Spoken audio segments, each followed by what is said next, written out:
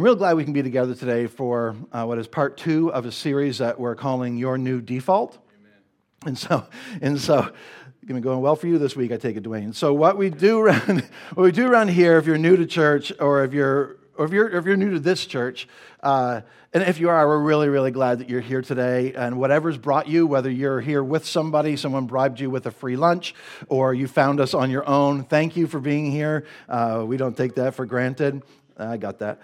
What we do here more often than not is we take a subject and we kind of break it down over several weeks, sometimes 4, 5, 6 weeks, sometimes months. And we always teach from the Bible, and we're just exploring how this ancient document can actually speak into our lives, and how what happened so long ago, especially what happened on the other side of the resurrection of Jesus, how it still impacts our lives today.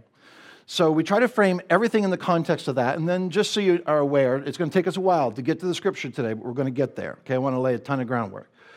Now, for most of the summer and into September, we explored the subject of prayer. We gave 5 sessions to talking about the Lord's Prayer, the idea that prayer is more than a button to be pushed, it's a relationship to be pursued.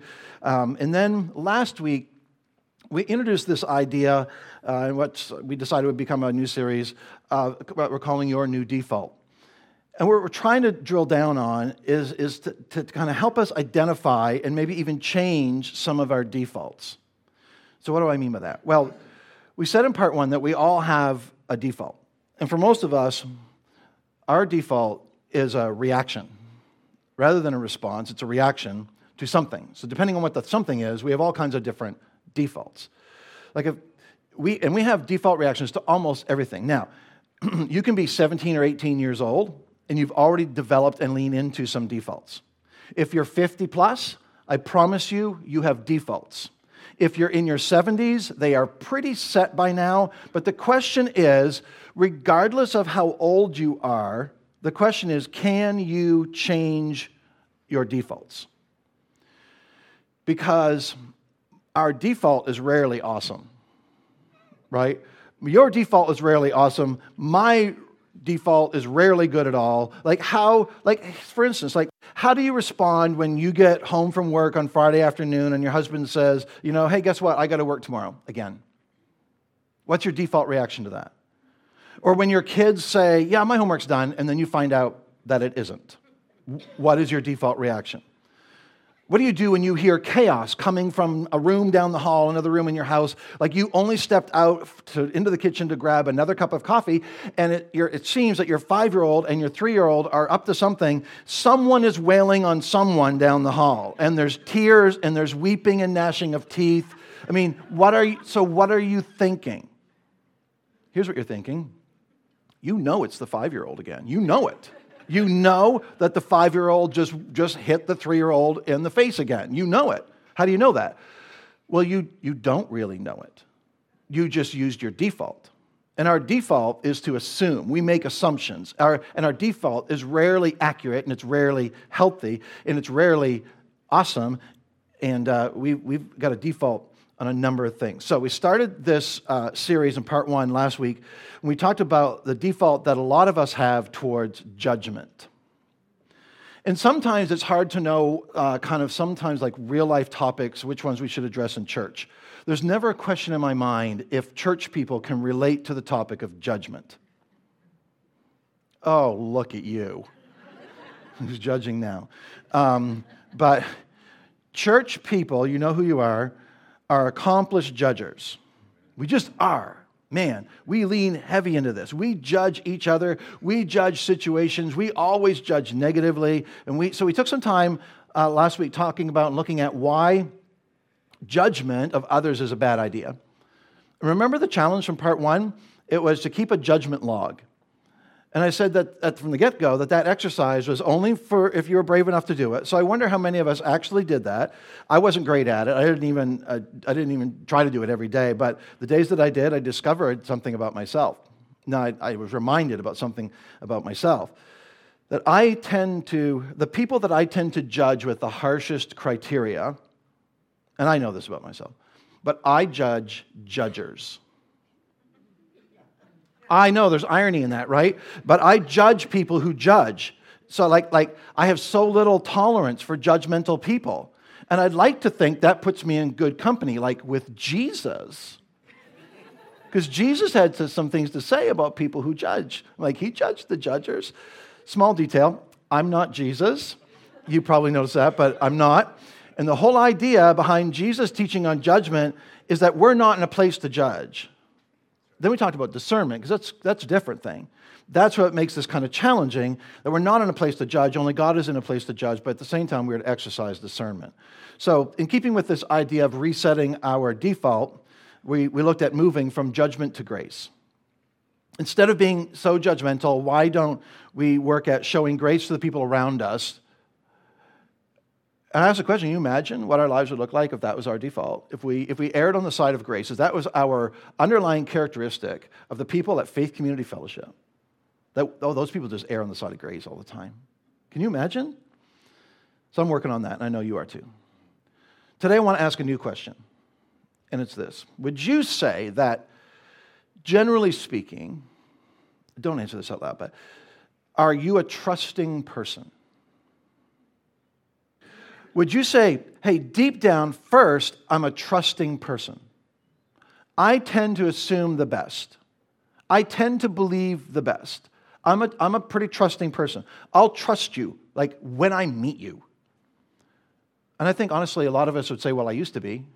When I was younger, I used to be a trusting person. I used to be a hopeful person. I used to be an optimistic person. That you can remember back and like, yeah, I was an optimist, but then life happened. So right now you're like, I'm a realist. You know what pessimists call themselves? That's right, realists, exactly. That's what they call themselves. And you're like, no, I'm a realist because like my trust has been broken so many times. You have no idea what I'm carrying around, so you have no idea how bad the story is. Listen, today I want to talk about our default of suspicion and distrust and pessimism. And I'd love for you in an hour or so when we're leaving here, in your family, in your marriage, in your parenting, in your relationship with God, to make a choice. The choice is that we are going to decide to choose to trust. All right? To choose to trust. Here's something I want for us as a church to be a place where we trust each other. Because trust is a choice. In the world we live in, which I don't know, seems to be getting darker, not brighter, trust is a decision. And it's a decision that I think could change your family, I think could change your life, I think could change everything. So trust is a choice, but the alternative, see there's a default, and the default that a lot of us fly to immediately is not trust, it's something else. And often it's because of our life story. And I get where that's coming from. We can often trace it back, to something in our life circumstance. And it's like, oh, if you could see the world the way that I see it, if you experienced the world the way that I've experienced it, you would not choose to trust. You'd have a very different default, perhaps. But you know what the default a lot of us have is? It's not trust, it's suspicion. It's suspicion that by default, we are suspicious of each other. We are suspicious of people. In most workplaces that you've been involved in, the culture isn't one of trust. It's one of suspicion. Most families, honestly, the culture is not a culture of trust. It's a culture of suspicion. A lot of friendships. Suspicion, not trust. Trust is a choice, and suspicion is a choice. So even though it may be your default, you're still choosing to be suspicious. It's a choice. And we can be suspicious about so much. We meet somebody new, and immediately we're just suspicious. I mean, you don't bother to introduce yourself to people at church, to people you've never seen before, because you're suspicious. Like, first of all, they might be from away. What do they want with us? What are they doing here? So we're definitely suspicious. I lived here a long time. I know. So it's either you're suspicious or you're just rude and uncaring. I'm going to go with suspicious. So, because I don't know what your deal is. Maybe it's just because in general you're suspicious of people you don't know. Maybe you're suspicious about religion. And I'm not saying there's not good reason for that. I mean, there are lots of reasons to be suspicious of religion and the church, and it breaks my heart and makes the work of carrying on the mission of Jesus so much harder, but it becomes a default. Maybe you've had a negative experience in a church somewhere, or painful, or dysfunctional, or maybe even abusive experience in the church, and now you're like, well, every church, every pastor, every priest, every religious person, everybody, and now we're suspicious of all of it. Maybe you don't trust politicians, and I can't imagine why, but you're like, they're all bad. Like, they're all corrupt. They're all power hungry. They're all self-serving. Some of you don't trust men because you're like, I used to trust men, but now I don't trust men. Let me tell you why I don't trust men. How much time you got? Some of you don't trust your boss. You've never had a boss you trusted. You don't trust coworkers. You don't trust your employees. You just don't trust. So if we drill down on this a little bit, it shows up in so many places. You know what? My default, unchecked by the Holy Spirit, unchecked by my faith, is not trust. And I'm an optimist, pretty much. I'm a pretty trusting person, but I can easily fall into the place where it's not trust, it's suspicion. Because suspicion is a choice, and it shows up all over the place. What happens, here's the problem. If you want to know how to spot this problem in your life, in every situation in life, I promise you, by the end of today, certainly by the end of tomorrow, there's going to be a gap. There's this gap, and it's a gap in information. Here's what it looks like. Well, I don't know what this boss is going to be like. I don't know what's happening in the room down the hall with my 5-year-old and 3-year-old. I don't know. And we don't know, so we fill in the blanks with something. And usually what happens is we make up an explanation in our heads, right? You're like, oh, I know what happened. I'm not down there, but I know what happened. The 5-year-old popped the 3-year-old. I know what happened. That always happens, right? Or I know what happens in this industry. I know so none of these people are trustworthy. So there's a gap. There's always a gap. And your life is inevitably going to have these gaps. Your marriage has gaps, right? Like let's say there's like an $80 Amazon charge on your bank account. And there's a gap in information. Now, you know you probably didn't get hacked. It's only $80. So it's your spouse, because they're the only one that has access. What happened to that $80? There's a gap in information. And you can fill it in with, oh, what sale? What did she find on sale now? You know, you can fill it in with that. That's probably not helpful. You can fill it in with, oh, of course he went and bought the new tech thingy, gadgety thing, or gizmo, whatever, but it'd be more than $80, it'd be more like $800, right? Hi there. This is what we think, is there's a gap in information. So what do we do with the gap in information, right? What do we do with it? We're going to fill it in. And you don't just go, well, I don't know what that is. Oh, well. I don't know what happened there, whatever. Rather than ask a question, we default to filling in the gap with something. And most of us, this is what happens. You and I fill the gaps with suspicion because there are some reasons for this, but our default, if you're a human being, this arises from the fact that we're sinful. Now, I know some of you hate that word, and you're like, I went to church once, and I said I was a sinner, and I said I'd never go back, and now here I am. Listen, sin is not just an action. The way that it's often taught is that sin is an action, right? But that's maybe oversimplifying. But sin is a condition. Sin is a condition, and because that's our condition, we're always going to gravitate towards this default of suspicion. So why do we do that? Well, number one, sin. Number two, you were raised that way, so let's blame it on them, right?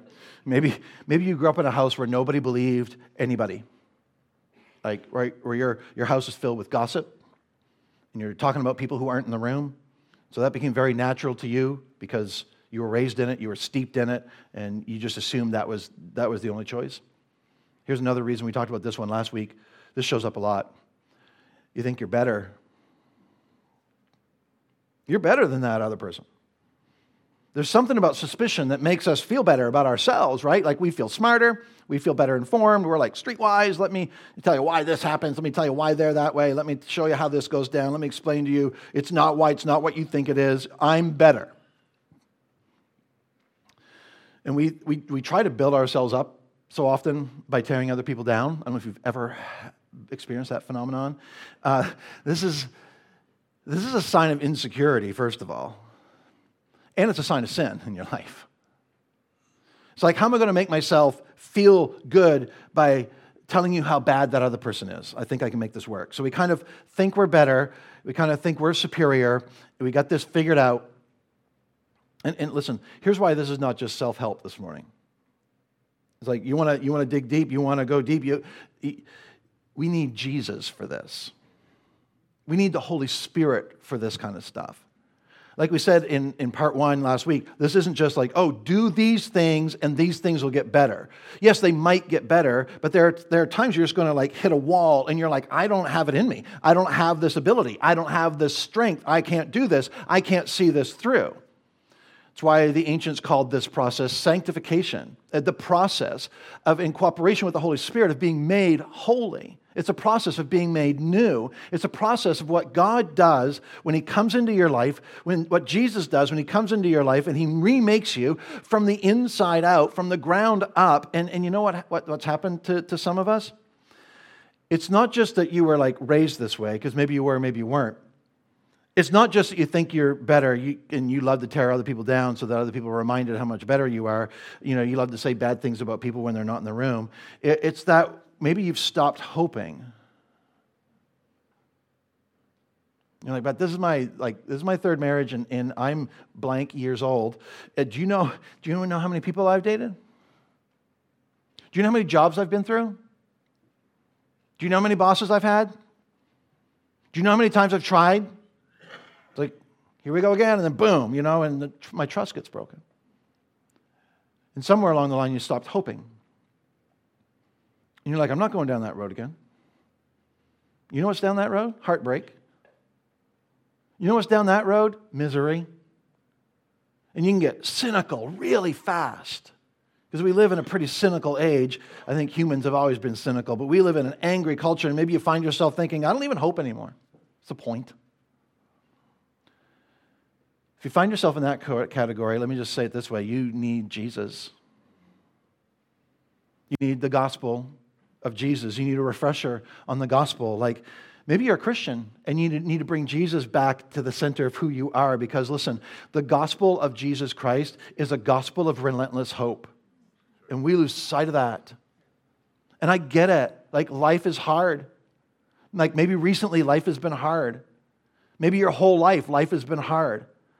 I just want to encourage you to take a look at Jesus. They nailed Him to a cross. And God raised Him from the dead. Why? Because He's showing us, we're going to take the very worst of what you can throw at me, and I'm going to use it to save you. I'm going to use it to sanctify you, to make you more like me. You walked away from me, I'm not walking away from you. You spit in my face, I'm not spitting in your face. You sin, I forgive, because I'm not giving up on you, humanity. And later the Apostle Paul, kind of marveling about this, trying to put this into words, writes a letter to the church in Corinth. We know it as a book of 1 Corinthians in the New Testament, in chapter 13 of 1 Corinthians. And if you've never touched the Bible, I encourage you, first of all, to read your Bible. I would encourage you to do that on a regular basis. But even if you aren't that familiar with the Bible, you probably know some of this passage because you've been to a wedding or two. This was never intended as a passage for weddings. This is not a wedding text. It's not even about marriage. It's about life in the kingdom of God with these upside-down values that Jesus taught. When Jesus said, love others as I've loved you, this is what Paul's talking about. It's actually a message to the church with a whole bunch of cynical people living in a dark culture trying to figure out how to have hope, how to choose trust, not suspicion, how to live in a world that's as dark as ours. We think we got it bad. I mean, study the first century, learn about the culture in first century Greece, which is where Corinth is. It was bad. It was perverse. It was dark. The culture gave them every reason to be suspicious and to give up hope. And then Paul says, now I want to show you something excellent. I want to show you the most amazing way. Let's talk about the way of Jesus. I'm going to show you a different way. This is a different reality. I want to talk to you about love. And not the love the way you experience it, not whatever you think of when you think of love, not the butterflies in the stomach thing. I want you to see how God loves and the love that He wants you to put in your heart and in your life. So Paul's like, you ready? Let me describe it for you. This is 1 Corinthians 13, verse 4. Love is patient. Love is kind. See, immediately when there's a gap, do you know what you have when you've resorted to suspicion? Impatience. Because you're not going to wait to find out what's really going on. You're just going to assume. We're not going to believe the best. You're like, I need to know right now. Like, what's going on here? Maybe I'm making it up, but I'm sure it's bad, so it doesn't really matter. I already know it's awful. That's not what love is. If you're doing that, you're not motivated by love. You're certainly not motivated by the love of God, because the love of God is patient. And is suspicion kind? Suspicion's never kind. I love this definition of love that I came across a while back. Some little kids were being asked to talk about the love of God and what love is. And this one little girl says this is what love is. You know somebody loves you when your name is safe in their mouth. Think about how many times someone's name hasn't been safe in your mouth, and they aren't even in the room. We throw people under the bus. We criticize them. We are suspicious of their motives. Love doesn't do that.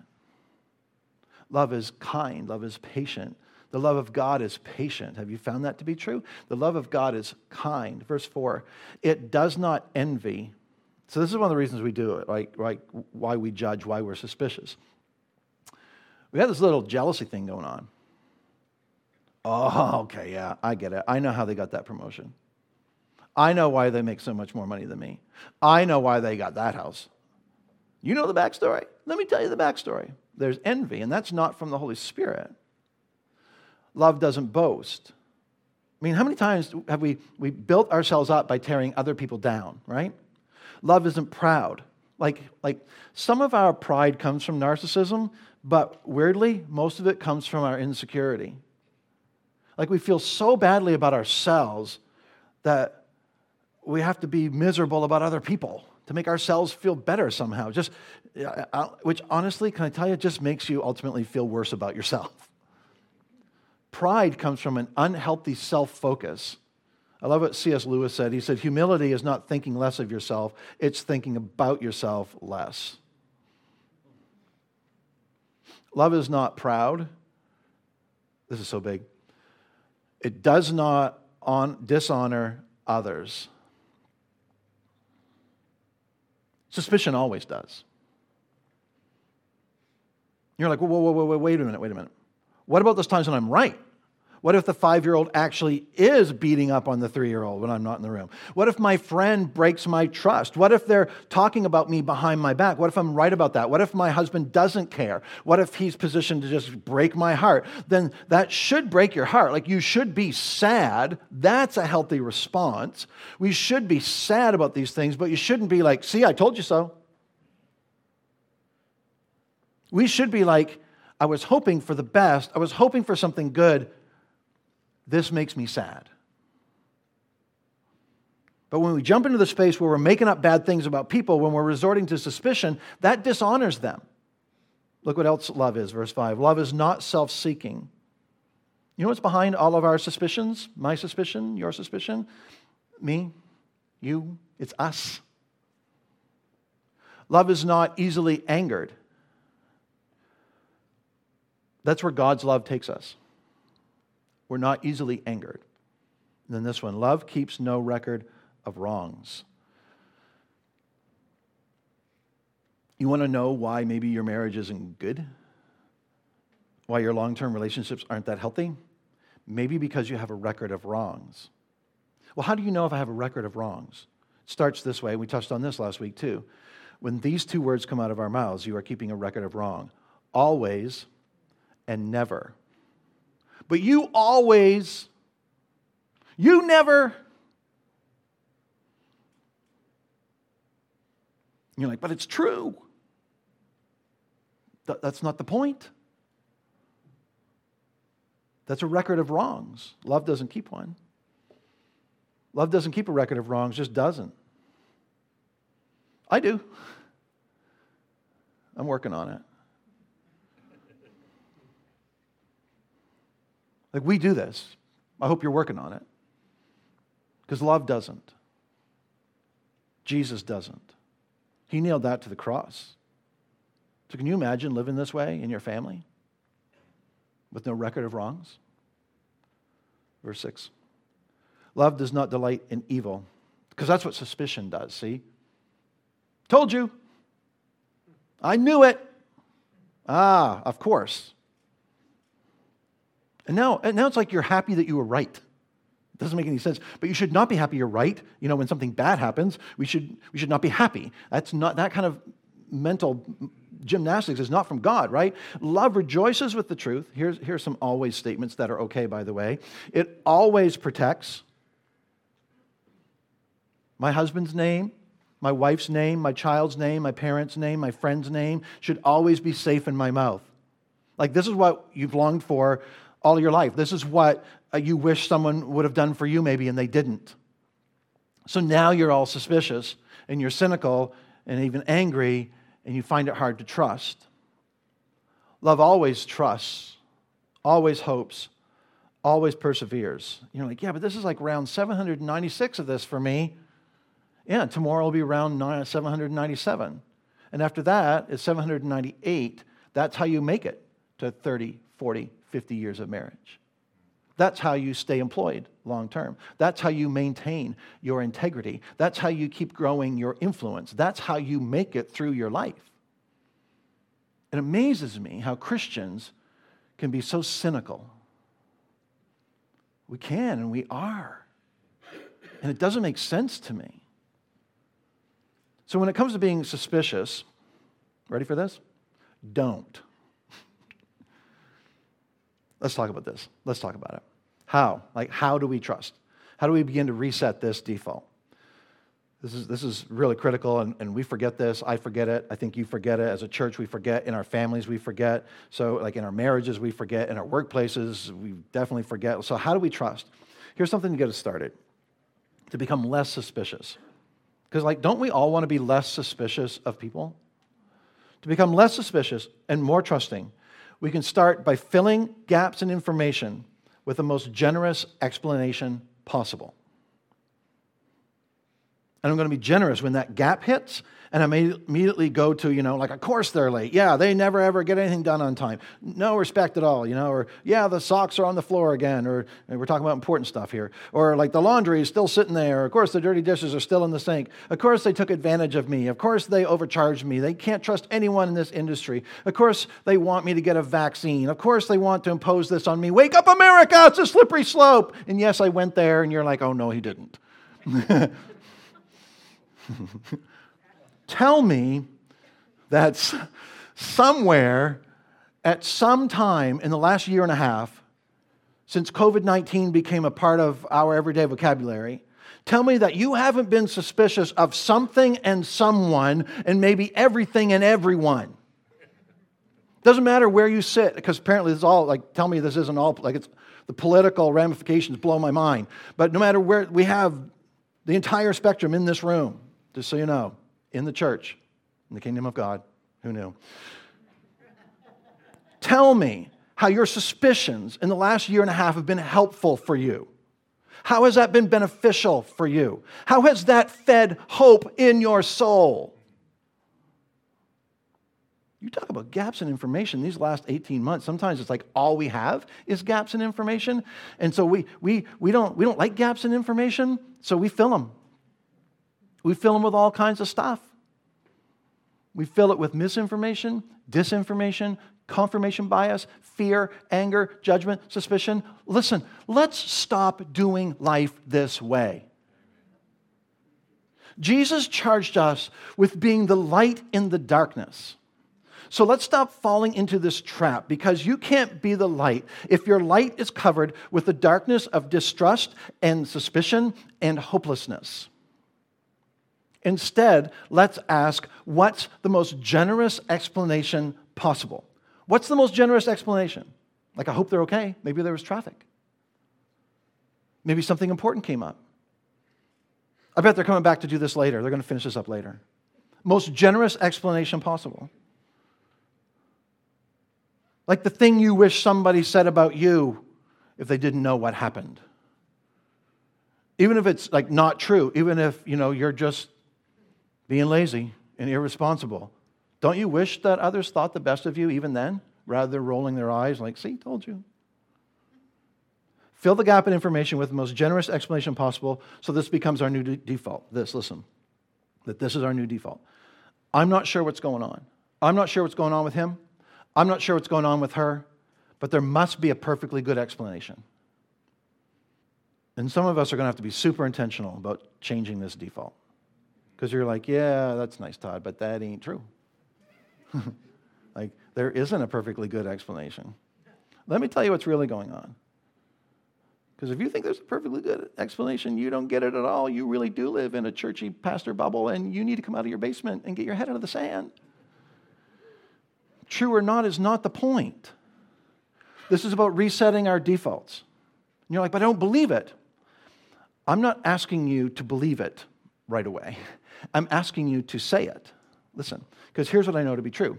Sometimes our actions and our behavior influence the words we use.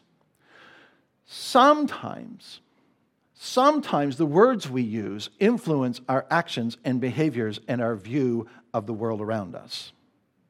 Because words matter. So I think it's worth giving it a shot.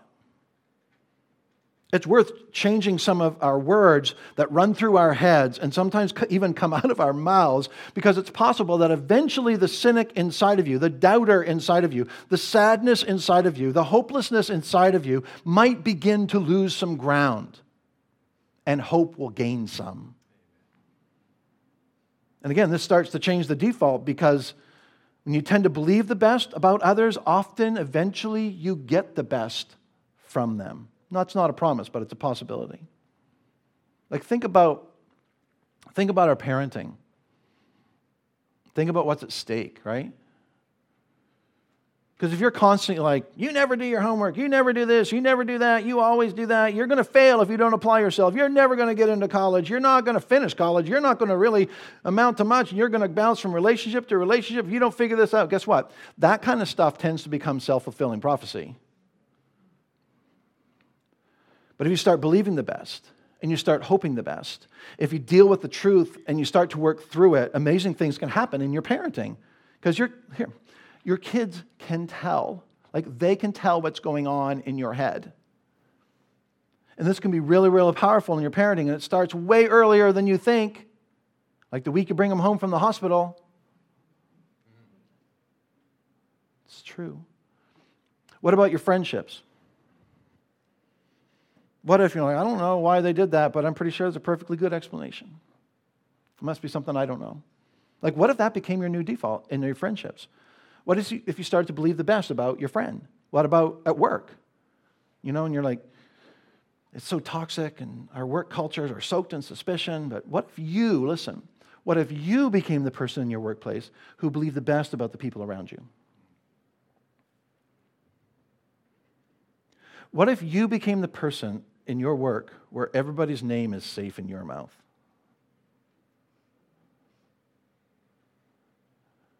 Why don't you become that person? And after time, people are going to ask you, because I know some people like this who get asked these questions, why are you so positive? Like, why can you have this attitude all the time?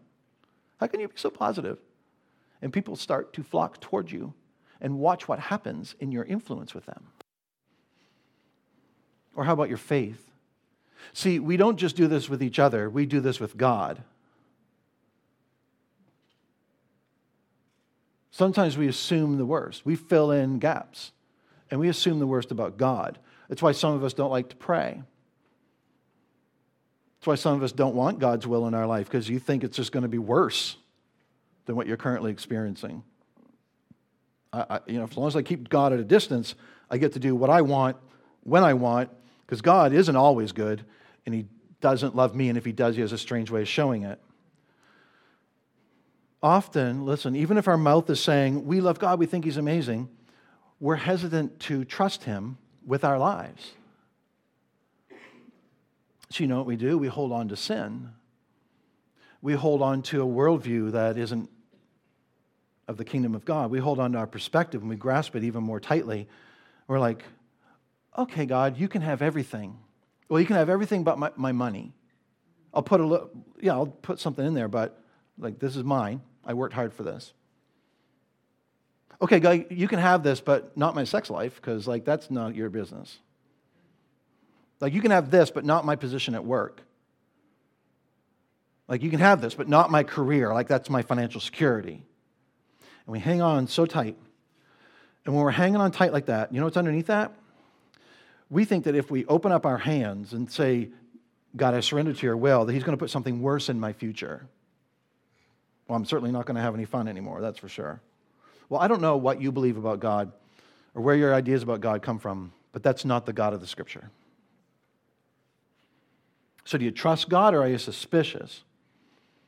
And there's a lot we don't understand when it comes to faith. There's a lot we don't understand. You can read the Bible every year for the rest of your life, and there's still going to be some things you don't understand.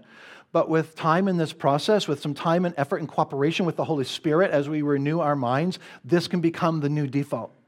I'm not sure what happened. I'm not sure what's going on, but there must be a perfectly good explanation. And when it comes to what God is up to, this is actually 100% true. It's 100% true 100% of the time. That even if you don't understand it, there's a perfectly good explanation. So this week, here's the default I'm going to be working on. I'm going to fill gaps in information with the most generous explanation possible, because I believe that's what love looks like. Let's try this. Let's try it at home. Let's try it in the relationships that matter most to you. Try it at work tomorrow. Filling in the gap in information with the most generous explanation possible. Thank you so much for listening. Let's pray together. Heavenly Father, this is challenging. It's something that we have to come back to again and again and again, and because it's easy to be suspicious. It's so easy to withhold trust. Sometimes we're convinced that the wise thing to do is to withhold trust because we've been wronged before. We've been taken advantage of before. But if we're honest, we're just trying to protect ourselves. So God, help us to hope again. Help us to believe again, to trust again. God, I pray that our homes would be filled with trust. That our relationships, our friendships, our parenting, in everything, may we go back to the cross where we threw the worst that we had at you and you believed the best for us. You loved us anyway. And because of that kind of love, we have salvation in Jesus. And we're thankful for that and for the work that you're doing in our lives. In Jesus' name.